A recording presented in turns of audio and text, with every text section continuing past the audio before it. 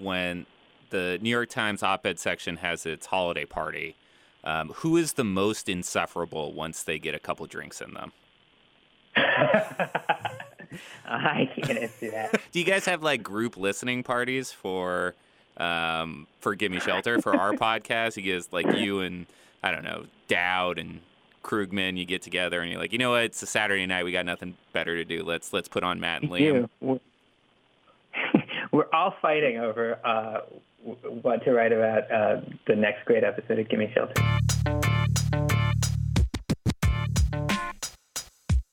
Hey, Gimme Shelter listeners, it's Matt. Hey, a quick and exciting announcement before we start the show. Gimme Shelter now has a sponsor. No, it is not MeUndies, unfortunately, so that lifelong dream both Liam and I have, still a dream. But we are very excited to announce the James Irvine Foundation has decided to sponsor Gimme Shelter, and I actually have a tagline to read, which is very exciting. Gimme Shelter is sponsored by the James Irvine Foundation, committed to a California where all low-income workers have the power to advance economically. Thank you to the Irvine Foundation. With some of their sponsorship help, we will hopefully improve some of the audio on the podcast, give me a little production help, teach Liam how to work his microphone. This will come in handy. So thank you very much, Irvine Foundation. Also, thank you to our loyal listeners, everyone who subscribed, rated, and reviewed the podcast, who gave it some love on social media. That helps. That helps when sponsors are interested in sponsoring the podcast. All right, that's it. Let's start the show. Welcome to Gimme Shelter, the California Housing Crisis Podcast. I'm Matt Levin, housing and data reporter with Cal Matters. And I am Liam Dillon with the Los Angeles Times. And today, Thursday, November 14th, is California an unlivable hellscape? Yes. Wow. Strong take early on. So considering it is fire season and the epidemic of wildfires we've seen, as well as blackouts, combined with soaring housing costs, all are related in one way or another, there's been lots of discussion, particularly in the national media, of whether this is a tipping point for California. Point of no return. Exactly. Whether this time it's different. Right. And we have the perfect guest to talk about this with. Yes, this is New York Times opinion columnist Farhad Manjoo, who is part of the panoply of articles in recent weeks discussing whether California was going to exist in as we know it in the future. Big get for the pod.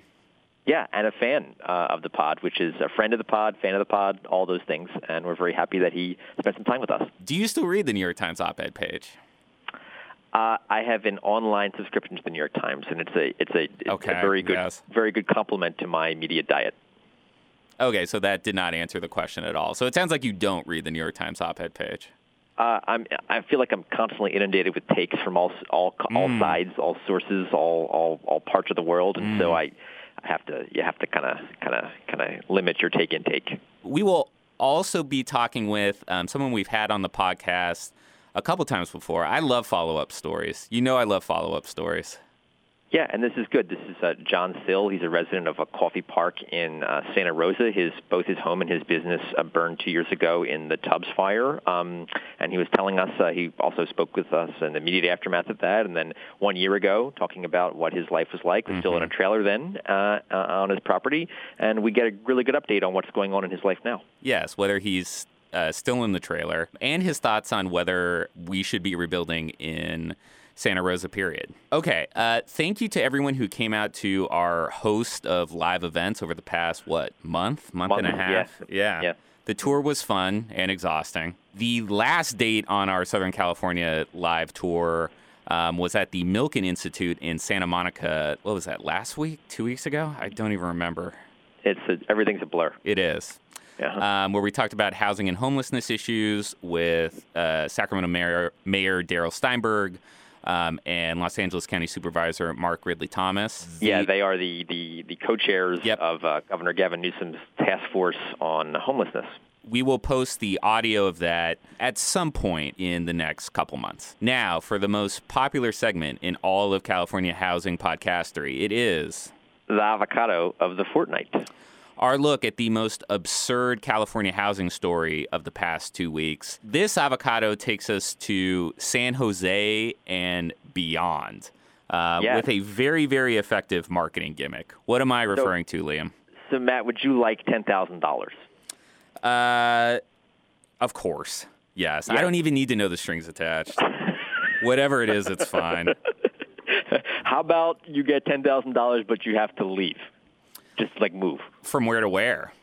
Well, so this fortnight's avocado poses this very question where a startup has come upon the great idea we hear a lot, frankly, in the housing space of just people should leave the Bay Area, and that means that our housing problems will be solved. And so this company, 3 former Google employees, they're called Main Street, will pay you $10,000 to leave the Bay Area and go work somewhere else. So I literally could have been $10,000 richer because I did move from Oakland to Sacramento 3 years ago, if this company existed back then. So sounds like you made poor life choices. Yes, in so many ways. So just to go into the rationale behind this, we're cribbing from a San Jose Mercury news story from Emily Duray. The rationale is we'll get you to move out of the Bay Area, and then the tech company that employs you can pay you less. But the cost of living will be so much significantly cheaper that it is worth it for you to do, plus you get $10,000. And so it sounds like wins, not just win-win, but like wins for everybody, right? I would say wins for everybody except me, because I did not get $10,000 3 years ago. Right. And also the first office that they are planning on opening is in Sacramento, continuing the one-way exodus. Exactly. Right. Yeah. Right. But we should, this is a larger part of a larger conversation. I mean, like when it comes to the housing and you get the supply and demand argument, and there are a lot of folks who say, oh, well, it's supply and demand, you got to build more houses. And there's other people who are like, but demand, we should get people out of here. Yes. And this is that'll that's the equation, then let's deal with both sides. And so this very much speaks to an argument you hear at a lot of city council meetings about dealing with housing problems in the Bay Area. Not just get people out of here, but relocate employment centers to places where it's more cheap to live. Yes. Yeah. And that sounds like a wonderful transition. There you to our next segment. Good job. Thank you. Yes. So there was a big-ish decision recently down in Southern California on this very issue related to the worst acronym in housing politics in the state, which is saying something. This was a decision made at the Southern California Association of Governments, or very unfortunately known as SCAG, about where to plan for housing and growth in the region, which stretches from Ventura all the way to Imperial County, so huge, right, for over the next decade. So just to give people some context to this SCAG meeting that you attended and reported on, there's another unfortunate acronym. Actually, I kind of like both of these. This one is called RHNA, the Regional Housing Needs Assessment. This is produced by the state, and it is a number that says, okay, SCAG, as well as all these other regional governments that also have unfortunate acronyms, none as, curt as SCAG. Yeah. ABAG in the Bay Area, San Diego SANDAG. SANDAG, that's right. SANDAG. Here's the big number of new housing that you have to plan for over an 8-year period. So that's what was being decided upon at SCAG. They got this really, really big number, 1.3 million, yeah. Mm-hmm. Which in triple what they wanted to do. Yeah, triple what they wanted to do, what local governments in California wanted to do originally, and also basically triple what the state had said they had to plan for 8 years ago in the previous housing cycle. There's been a tendency in Southern California in general to kind of push growth, or the projections for growth, to areas where there's less demand, right?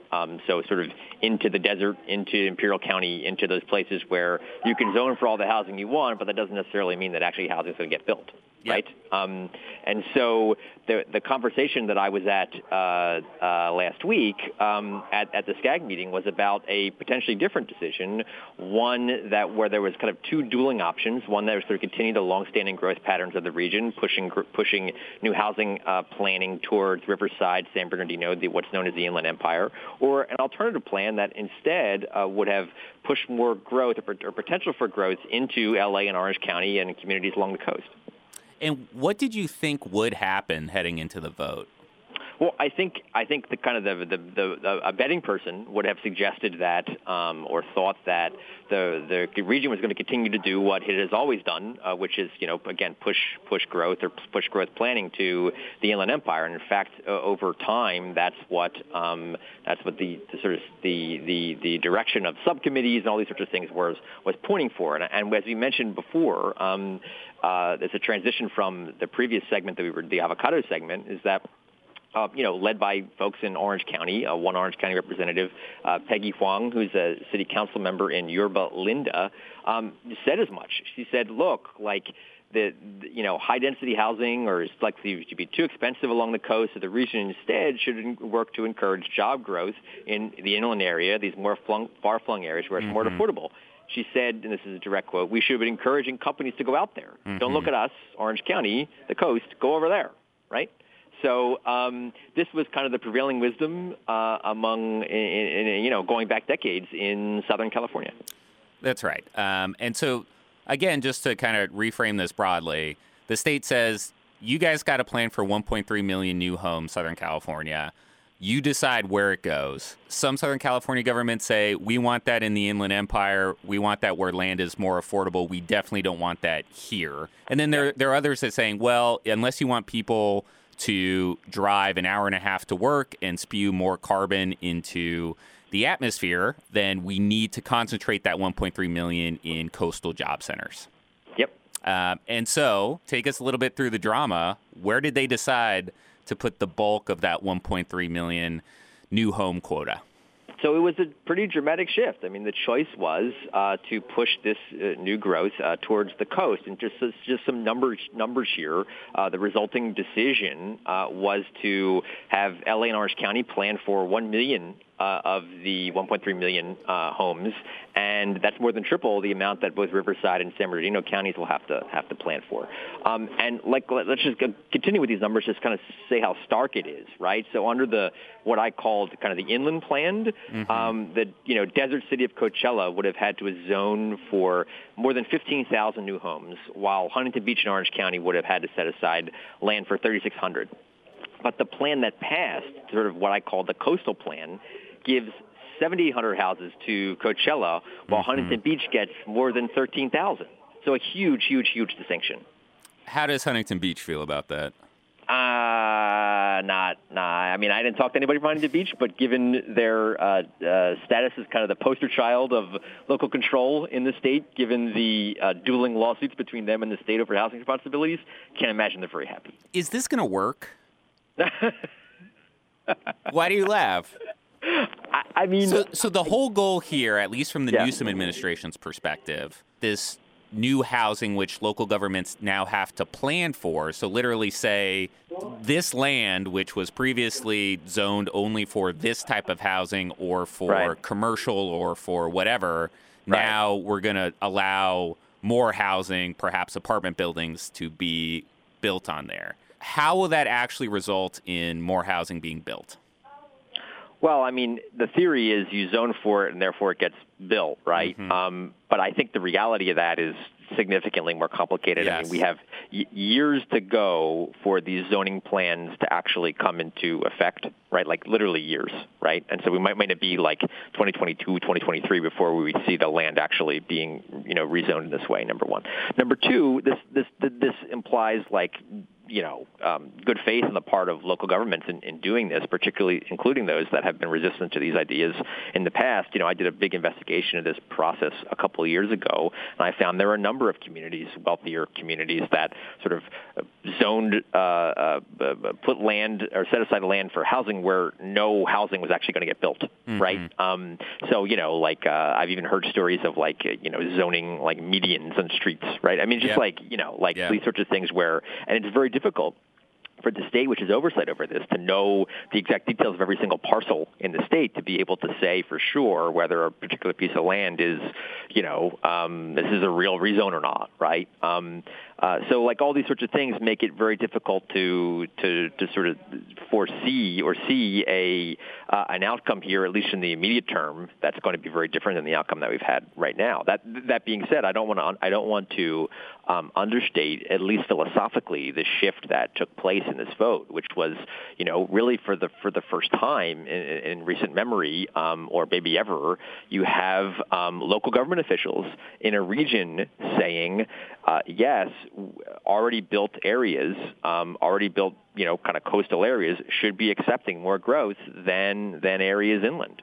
And on that note, there are new mechanisms that have been recently launched by the state to ensure that new housing does get built to help reach these new very, very large numbers that local governments will conceivably have to zone for. So one thing, SB 35, a bill or now a law from Senator Scott Wiener, a Democrat from San Francisco.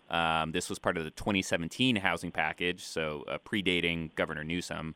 But the main takeaway from that new law was, in those cities that aren't meeting their new housing quotas, developers in some instances will have a more streamlined process to get projects approved and basically prevent cities from obstructing new developments in some of the ways that they have become accustomed to, right?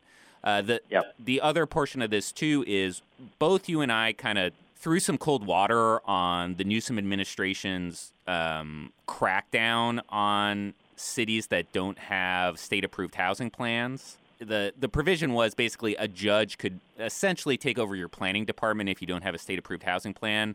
But the reason we threw cold water on it was, that really only applies to a pretty small subset of cities, and many of those cities are small and rural, and not not really the source of the problem. This conceivably could expand that list, right? Beverly. Yeah, I mean, I guess in theory, but again, we're talking a very long time down the road. It was years before any rezoning would happen, years before the state would be challenging any of those rezonings, years after that before a judge would decide, yes, you are in fact in violation, and then years and years and years away from that, a judge, them being so out of compliance that a judge would say, okay, enough. So again, I don't really think that's much of an issue here. I guess all I'm saying is that now Beverly Hills wasn't on that list, right?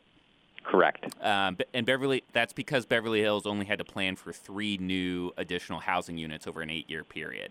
Right, and this is obviously a dramatic change. I mean, their new number is more than 3,000. Exactly. Yeah. So if they don't effectively plan for it, they would get on the naughty list. And to your point, yes, it would still take a lot of legal machinations to actually see real penalties. But those penalties did not exist beforehand. So one thing that was sort of made up a goodly number of the public commentary from advocates and for local government officials on this issue was the idea of climate change, arguing that, look, like not only for reducing emissions and folks driving to work is it a good idea to put more housing near jobs, but also because those inland areas are burning, for all these wildfires, and we've sort of seen that again in recent weeks and months with what's happening really across the state, but predominantly in Northern California with kind of the Kincade fire and others during this time. That's a perfect transition. Let's talk about wildfires and housing. So, what is it, like 1 in 4 currently live in areas? Yes. Mm-hmm. Yeah. 1 in 4 Californians lives in a high-risk fire area. Yeah. I think there's a legitimate question of, like, if you don't rebuild in these areas, can you meet some of the numbers that the state wants to meet? Well, I think, sure, mathematically you can. You build 4 stories instead of 3 in Huntington Beach, right? But I don't know, practically whether that's a realistic thing to do. I mean, we've talked about how there is sort of has been one bill that that's now stalled that tries to get at this issue of kind of making it harder to build in wildfire zones. But in some ways, I think that's even almost the easy question. Making it harder to build is in a lot of ways easier than making it easier to build in already developed areas, right? There's a reason that a lot of the growth has been happening or has happened in areas where there's that kind of vacant land, right? Mm-hmm. For a variety of reasons, it's easier to build there. That's where a lot of these now these sort of vacant land areas are where there's risk for wildfires. And so I don't know. I mean, we'll see. But, to your point, it is tough to imagine a world where kind of all the growth goes into areas that are not at risk of burning. And beyond the obvious, practical constraints that you mentioned, Newsom hasn't really entertained the notion of prohibiting rebuilding in very high fire risk areas, right? Newsom has... Yeah, he has a quote, I believe from last year, where he said, and I'll say directly, there's something, this is from the governor, something that is truly Californian about the wilderness and the wild and the pioneering spirit. He said, I'm not advocating for no building. Yep. And there's a lot of state resources going into rebuilding right now, right? Right. Well, and there is, these issues do run headlong into each other, and maybe this is a good transition to the bill that was sort of at issue. This is a Senate Bill 182 from Senator Hannah Beth Jackson, where she was hoping to sort of add some restrictions to local government's ability to approve housing in wildfire zones without sort of significant planning for that, whether it's hardening the buildings or all the sorts of things you would want to do, right, to make these buildings less susceptible to burning. That bill was held in Senator Wiener's committee at the end of the session in September, and his concern was this would potentially affect cities from, or he was worried about cities potentially shirking their housing responsibilities by relying on this argument. And so it can be a bit of a difficult needle to thread to kind of do things that would allow for housing production, but not in the places that where it could burn. I did a story on rebuilding affordable housing in Paradise. So this is a segue that is also self-promotional. The story was really about an obscure IRS rule that gives affordable housing developers a very unrealistic timeline for rebuilding. But speaking with victims of the Camp Fire who were in this affordable housing complex in Paradise, lots of them want to come back. The people who were victims of not only the Camp Fire but other fires around California, many of them they don't want to live elsewhere. They want to move back to the place that they called home and often called home for a very long time. Yeah, and that's a nice transition to our first guest, where we talked to John Thill now about living in Coffey Park, which burned 2 years ago in the Tubbs Fire, now was threatened with evacuations, or the folks he had to evacuate and others did in that neighborhood during the recent Kincaid Fire. We're here with John Thill, a resident of Santa Rosa, who's been a guest multiple times on our podcast, talking about his experiences in the 2017 fires and going forward. John, thanks so much for being with us again. Yeah, no problem. Happy to be here. So 2 years ago, both you were in Coffey. You lived in Coffey Park, the neighborhood in Santa Rosa that was completely burned by fires then. Also, your business was burned. Last year, when we spoke, we were living in a trailer. And so tell us where you are now. All right. So are you still in the trailer? No, we so our house was isn't that nice? Our house was done. I think we moved into the house really, late in May or first part of June. Okay. My memory says June, but I don't know. So we're finally out of the trailer. Now we got to sell it, but the shop hasn't even been started yet. 2 years after, and it's still not started. So right now I'm working out of some carport tents, the kind with the canvas cover on them, whatever. And my office is literally a shed with one roof panel missing off of it, actually, from last windstorm we had up here. What was the day like when you moved back into the house? It was happy. It was really nice. Yeah, it was super exciting. They had a blue ribbon on the door for us. Oh. Yeah. Who put the ribbon on the door? Gallagher Construction. They're the ones that built our house. Oh. And That's so they nice. put a ribbon on. Of course, we didn't get to keep the ribbon. They use it for other houses. I wanted to keep the ribbon, but, what are you going to do? So tell us, John, about your experience recently with the Kincade fire. I know a lot of folks in Coffey Park had to evacuate. Did you have to evacuate as well? Yeah, yep, we sure did. We had to, my 69 Camaro was in the garage at this point of our new house. Yeah. And I had to leave that thing behind because it's up on jacks. So I'm like, so the car partially, all the body parts and stuff for that car burned during the Tubbs fire. Yeah. And all I could think about is like, man, now I'm getting this thing back together, and it might burn all the way because it's inside the garage. It is scary because it was windy again. It was real warm, just like the night of the fire, but not quite as windy. When you were evacuating again, did you reconsider the decision to rebuild in Santa Rosa? Yeah, no. Why not? No. Because I just feel like that fire was just a fluke, Like it's just, I call it the perfect storm because it just happened, the wind and the fire and everything all at the same night. Just happened to hit at the right time. Because, there's been fires out here since, and they just put them out. Right. Because it's not so windy.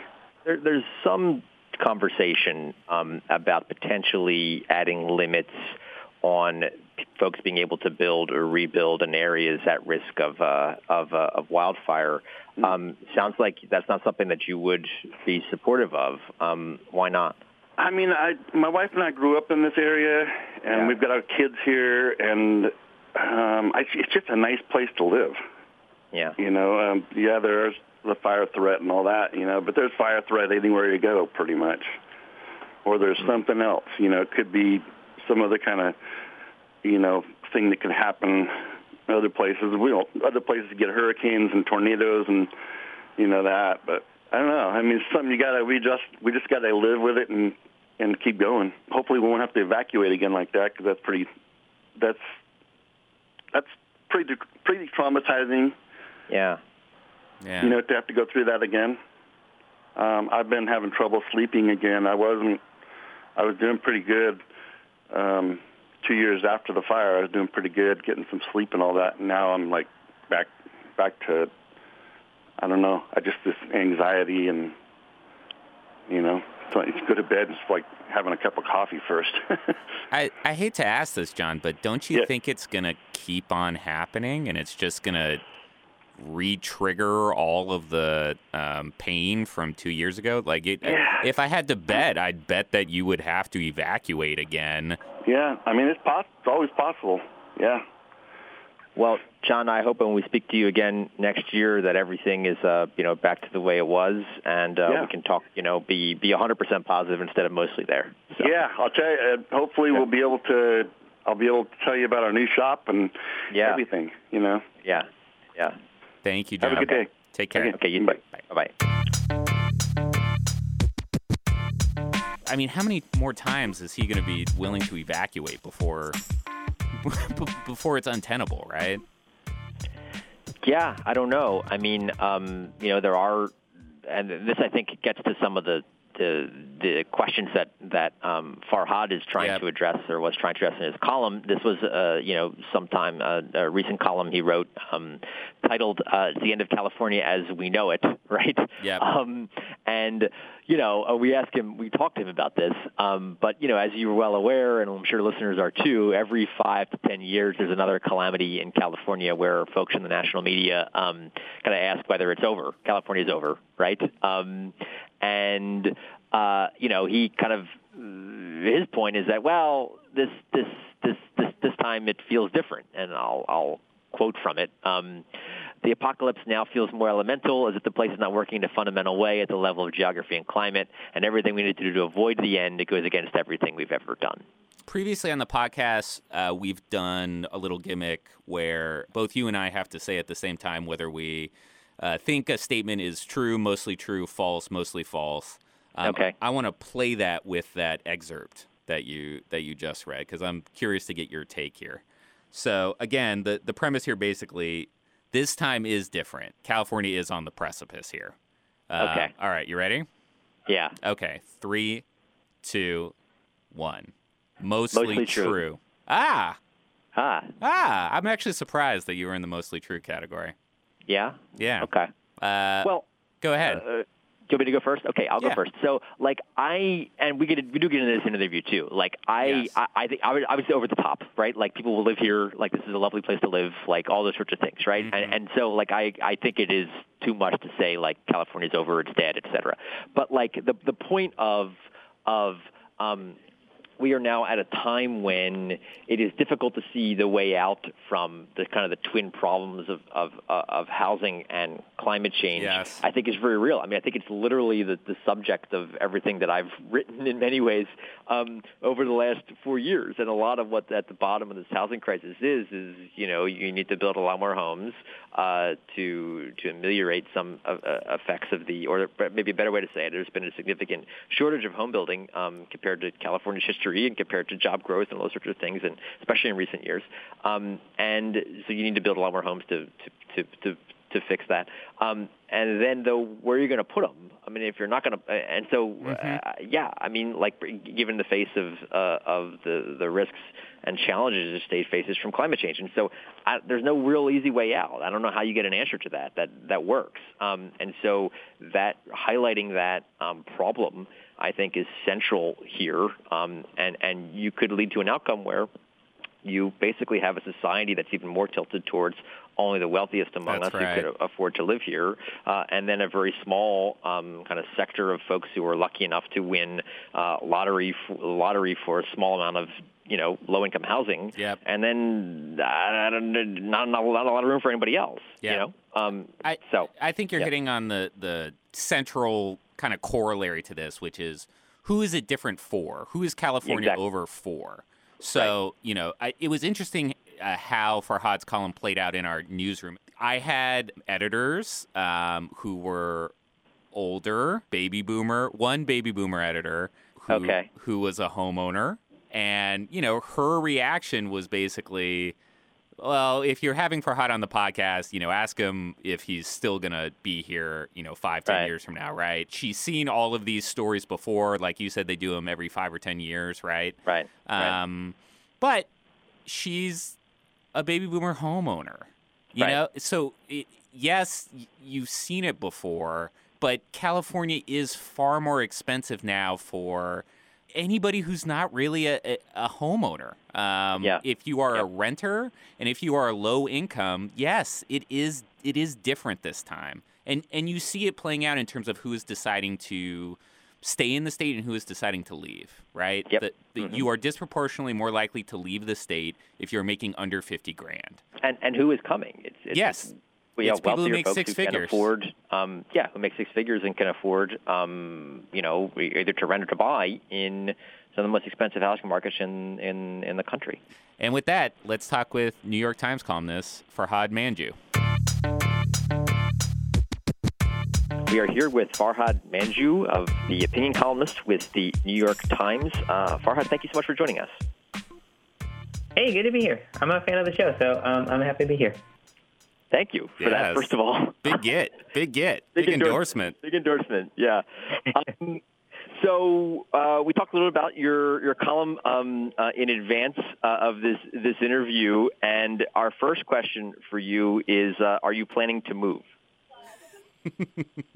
No, not actively. So I grew up in California. I like California, and I'm very settled in California. We own a house, which is actually a townhouse, but a house. Wow. And our kids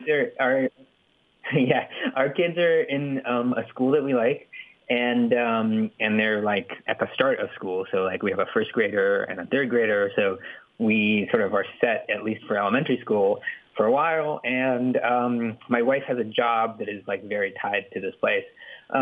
So it's unlikely that we would leave, although like we have thought about it. Like we thought about it before our kids went to elementary school, like when they were transitioned over. And, I've thought about it over the years, just like as housing prices have gone up and it's like something that has been sort of on the back of our minds, and I wouldn't rule it out. Like, it sort of depends on, like, I wouldn't rule out kind of moving away, especially to a different country, because it's something that's something we've thought about. But it's, it's like, I feel like for a lot of people I talk to, it's not an active conversation about whether to leave, but it's like something on the back of their mind. And that's it. That's for cost reasons. Like, that's the reasons you would do it. Like cost, although I would say like a larger way to talk about it is just kind of like livability. Like traffic is a big reason too for us here. But like cost and just like the like ease and sort of survivability and livability of this place, I think, is something we think about often. When did you buy your house? 2014. So and we live in like on the peninsula, and it's been a good investment. We could sort of like barely we could like barely afford it, and we weren't really sure whether to buy, but we were like getting priced out of the rental market, or it seemed like we would. Mm-hmm. So we bought a townhouse, which is I actually love, and I wish that I feel like there's a lot of criticism about townhouses, and especially single family home owners don't like them. I think it's great. The only thing I wish we had is some kind of like backyard. I feel like a townhouse, and this is maybe another conversation, but my thinking is like townhouses with roof gardens would be the solution. Did anything change about your perspective on California once you became a homeowner? That's a good question. I mean, not for me personally, because my politics about kind of housing and how much we should build have been fairly strident for a while. Like, I mean, it's been that like, I sort of thought I've been thinking we should build more housing since I lived in San Francisco, which was a decade ago now. And so my sort of politics didn't change, but I can understand how they would. Like, I remember a better example is like, I used to be very much for reforms to the mortgage deduction and like for federal taxes. And, and then they did change it in a way that is better for kind of, I think, in a way that kind of housing reformers have long asked for in the Trump tax bill. But personally, it was a hit to get a lower deduction, and I didn't like that. So I can see how sort of motivated financially you may change your politics on a lot of this stuff. Yeah. Not me personally, but I think that I can see how that could happen. So tell us about the central thesis of your story on the end of the California lifestyle, the end of California as we know it, sort of the pressures on housing affordability and climate change and wildfires are making it close to impossible to consider living here or see living here in the future. Yeah, I mean, so this year was the third year in a row that in kind of the Bay Area we've had just both huge fires in some places, and then a much wider air quality problem as a result of those fires. Bad enough that the first year, which was what 2017, I remember sort of very specifically, my wife has asthma, and so we very specifically like went out and had to get air purifiers because the air got much worse than we thought it would, and other supplies like masks and stuff. And then last year, the big fire happened right before Thanksgiving, and we kind of left town, I think a week earlier than we thought we would. We have the means, and we were off from work for Thanksgiving week, and so it was relatively easy for us. Oh, and the kids' school closed, which is another thing that pushed us to leave, because we thought, if the air is bad enough for the school to close, and we didn't have any kind of work obligations to sticking around, then we left. But it really felt like, I've grown up in sort of suburban California my whole life, and the only other time that I've sort of had the feeling of having to prepare or evacuate was for earthquakes. And it sort of dawned on me that like the fires were a big enough emergency that you had to kind of think of them in the way that we think of earthquakes in the state, which is sort of a natural part of the place, and, an emergency that you have to prepare for and you have to think about and sort of everyone talks about. And so I think the fires really sort of added this kind of urgency to the way that I think about this place. But, of course, everything else, like the cost of housing, the unavailability of housing, and, the kind of difficulty of reform, the kind of SB 50, it seems like the politics around it are kind of dead end because of the incentives. And compared to a lot of other places, just the culture, it seems like, when you talk to people about it, or when I look at, like, my vice is looking at next door too much, many of my neighbors just seem very against other people moving here, even though many of them moved here very recently themselves. But it's just a sense that, like, I got mine, and I just sort of started to resent that. And then, it's harder to drive. Like, the traffic is much worse than when we got here, and there doesn't seem to be obvious improvements for those other than, like, making it better for cars, like building more lanes. People don't, especially in where I live, like on the peninsula. I think Oakland and Berkeley and San Francisco are different, but people don't really talk about or think about biking or alternatives to cars. It just feels like the conversations that we should be having about climate change in this place and sort of livability and population growth are not happening, or if they are, they're happening in a way where kind of the forces of reform are loud but not particularly effective at this point. So what do you attribute that to? Why can't California collectively solve these problems, or at least attempt to solve these problems? And are we unique in that type of failure? Oh, I don't think we're unique at all. I mean, the problems of kind of sprawl and the kind of resistance to change, I think, are in many parts of the United States. Yeah. Although I feel like we kind of, in California, led the country in building this kind of lifestyle. I mean, particularly Southern California, but Northern California also. And a lot of other places that have this what I think of as a very inefficient kind of urban planning and like livability, they copied us. They went after we did. And so I do feel a sense, like I have primarily written about technology and the technology industry in California, and there's a sense in that industry in a way that I think is like kind of maligned, but there's a sense that, like, California and the people out here are kind of building the future.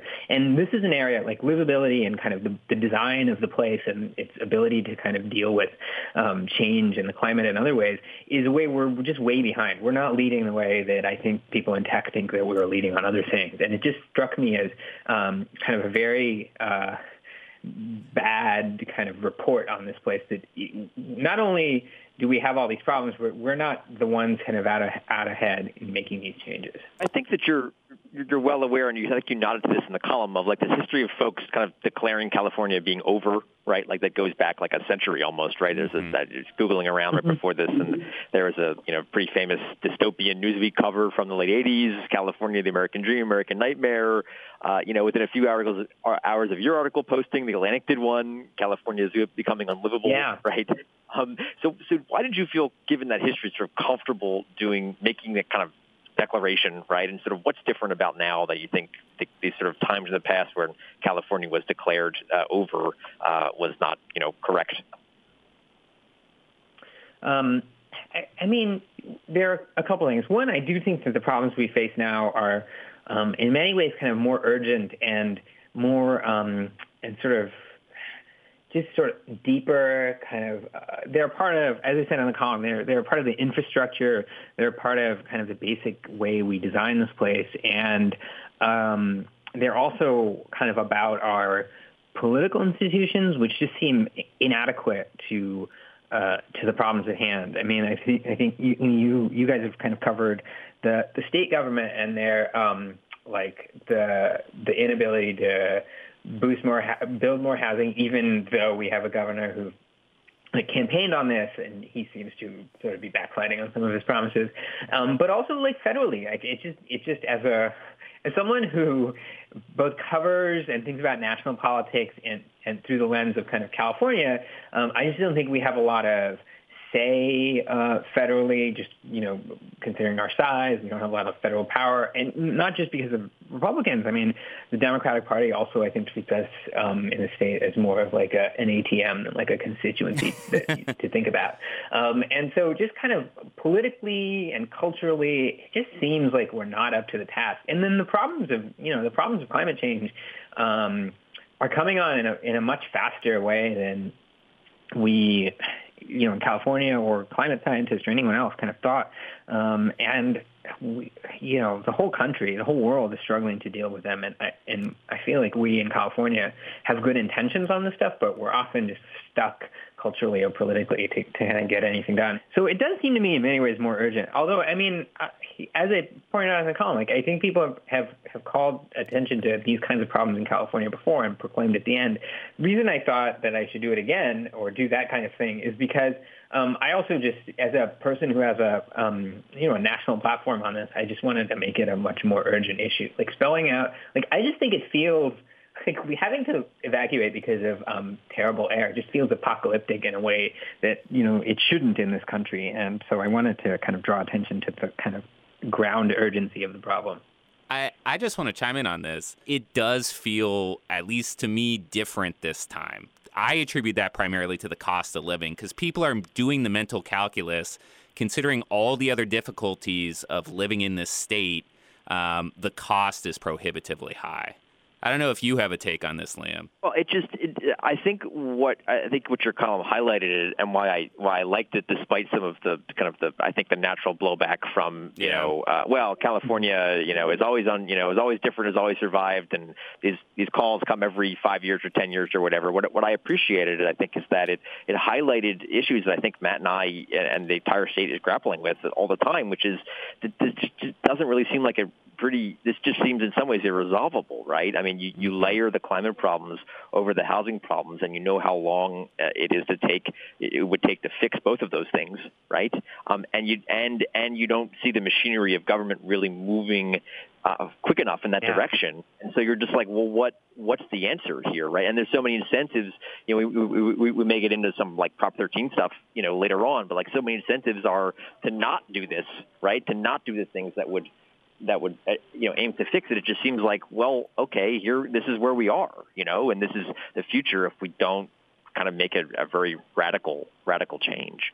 So, I mean, one of the major criticisms of the piece was that it was too kind of pessimistic and like nihilistic, and several. I thought the best responses to it were about how there are movements and specific lawmakers and just kind of a constituency for change across, housing and climate and a bunch of other problems. And that my column, gave them short shrift or kind of ignored them.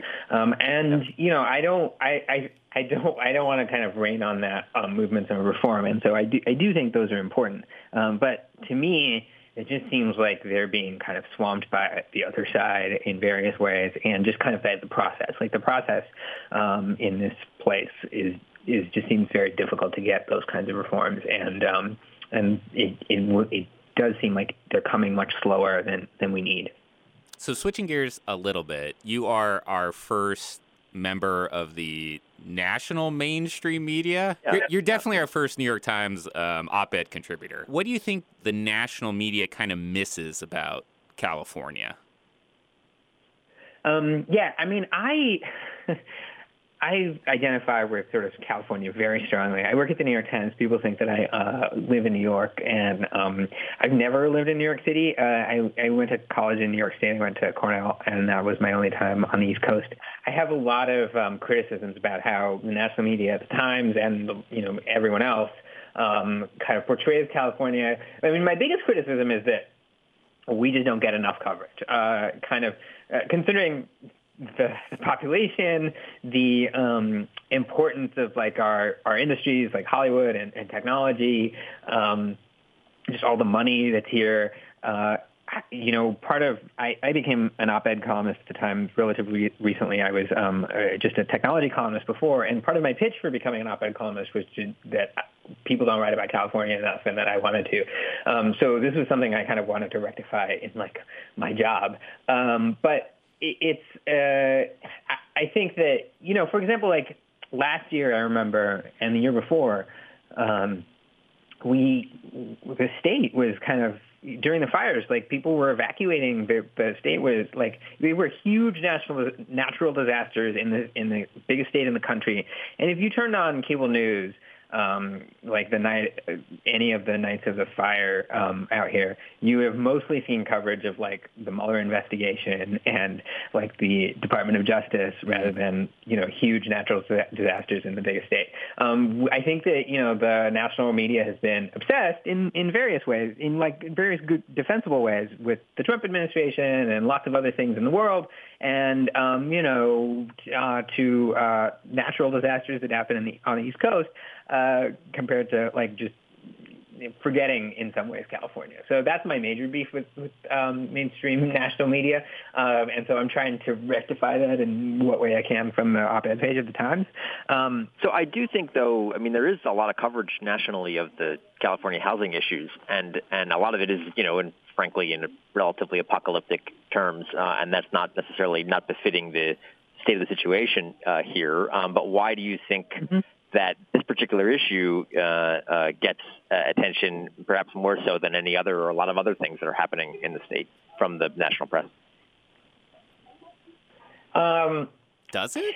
Yes. I mean, it's interesting to hear you say that. I feel like housing in California gets some national press, but I don't see. I mean, the reason that I listen to your podcast is because I don't find a lot of other places in the national media kind of covering it. You are obviously well-versed in tech issues. Google and Apple and Facebook have pledged billions to confront housing affordability issues in the Bay Area. I'm curious what you think of that. Yeah, so I'm glad they're doing it, although I'm skeptical of the impact. We had a great story by Connor the other day about how, I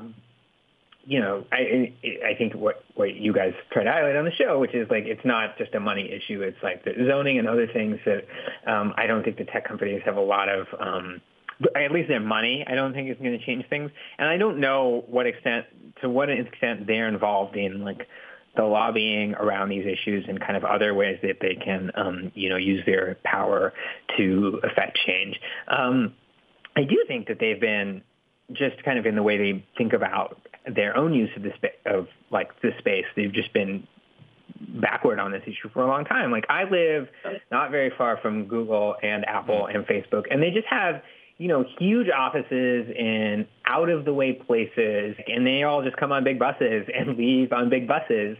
And they don't have buses for the public. They don't have an investment in improving Caltrain. The whole idea of like Apple's huge project in Cupertino that just brought a lot more people and banking on them coming with cars rather than other kinds of transportation. I just think that they haven't been very forward-looking, especially, considering their business, the idea that they're technology companies and should be planning for the long future. Like they're they're building campuses that sort of essentially depend on cars, and that's crazy to me that they're not thinking about better transportation or just kind of more forward-looking ways of building generally. Do you think it's weird? I mean, we could maybe speak this too, the idea that tech is blamed a lot for some of the housing problems, particularly in the Bay Area. But is it kind of weird that the response has been these kind of seemingly voluntary, land donations or some cash or some loans, and there's not a lot of talk about, like, at least at the state level, about taxing them further? I mean, it just seems weird to me that like we're talking about this in terms of like, hey, thanks for the $1 billion.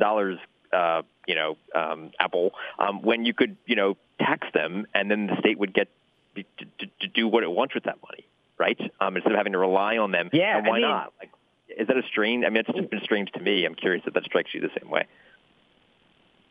Yeah, I mean, I think it's mostly because they were very powerful in the state, and like the idea of taxing them specifically is just kind of a no-go.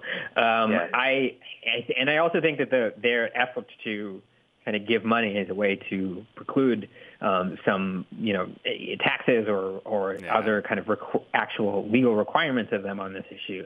I think it's a way to, suggest that they are doing something, and so they're not forced to do more. But yeah, I mean, it seems to me that, taxing them or requiring them to think about housing in some different way, requiring them to relocate or provide some kind of systems for like public transportation, all those things could be on the table. So take us 10 years into the future. What do you think California looks like then in terms of livability?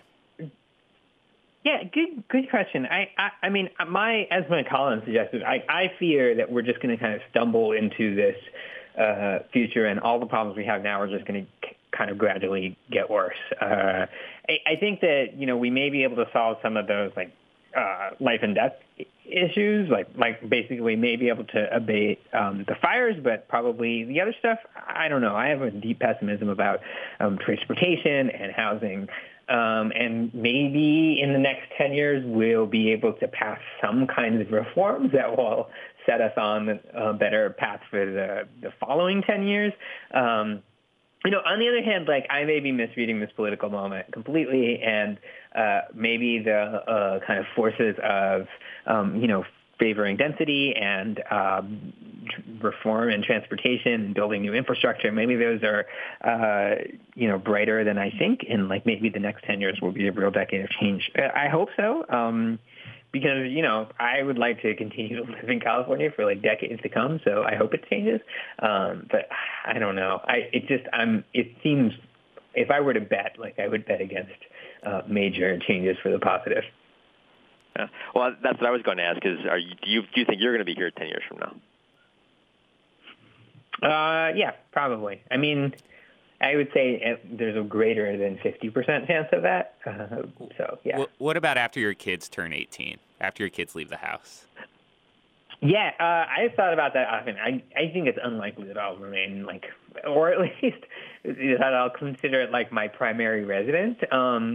Because there's just like after I don't have to raise kids here, like the whole world opens up just for that reason, but also it would make it just wouldn't make financial sense. Like to not sell at that point, like what would be a much I can see why people sell up their stakes and retire to other lower cost of living states. Like it just seems like a very good financial decision to do that when you retire, because like continuing to stay here after that seems very difficult. Last question: when the New York Times op-ed section has its holiday party, who is the most insufferable once they get a couple drinks in them?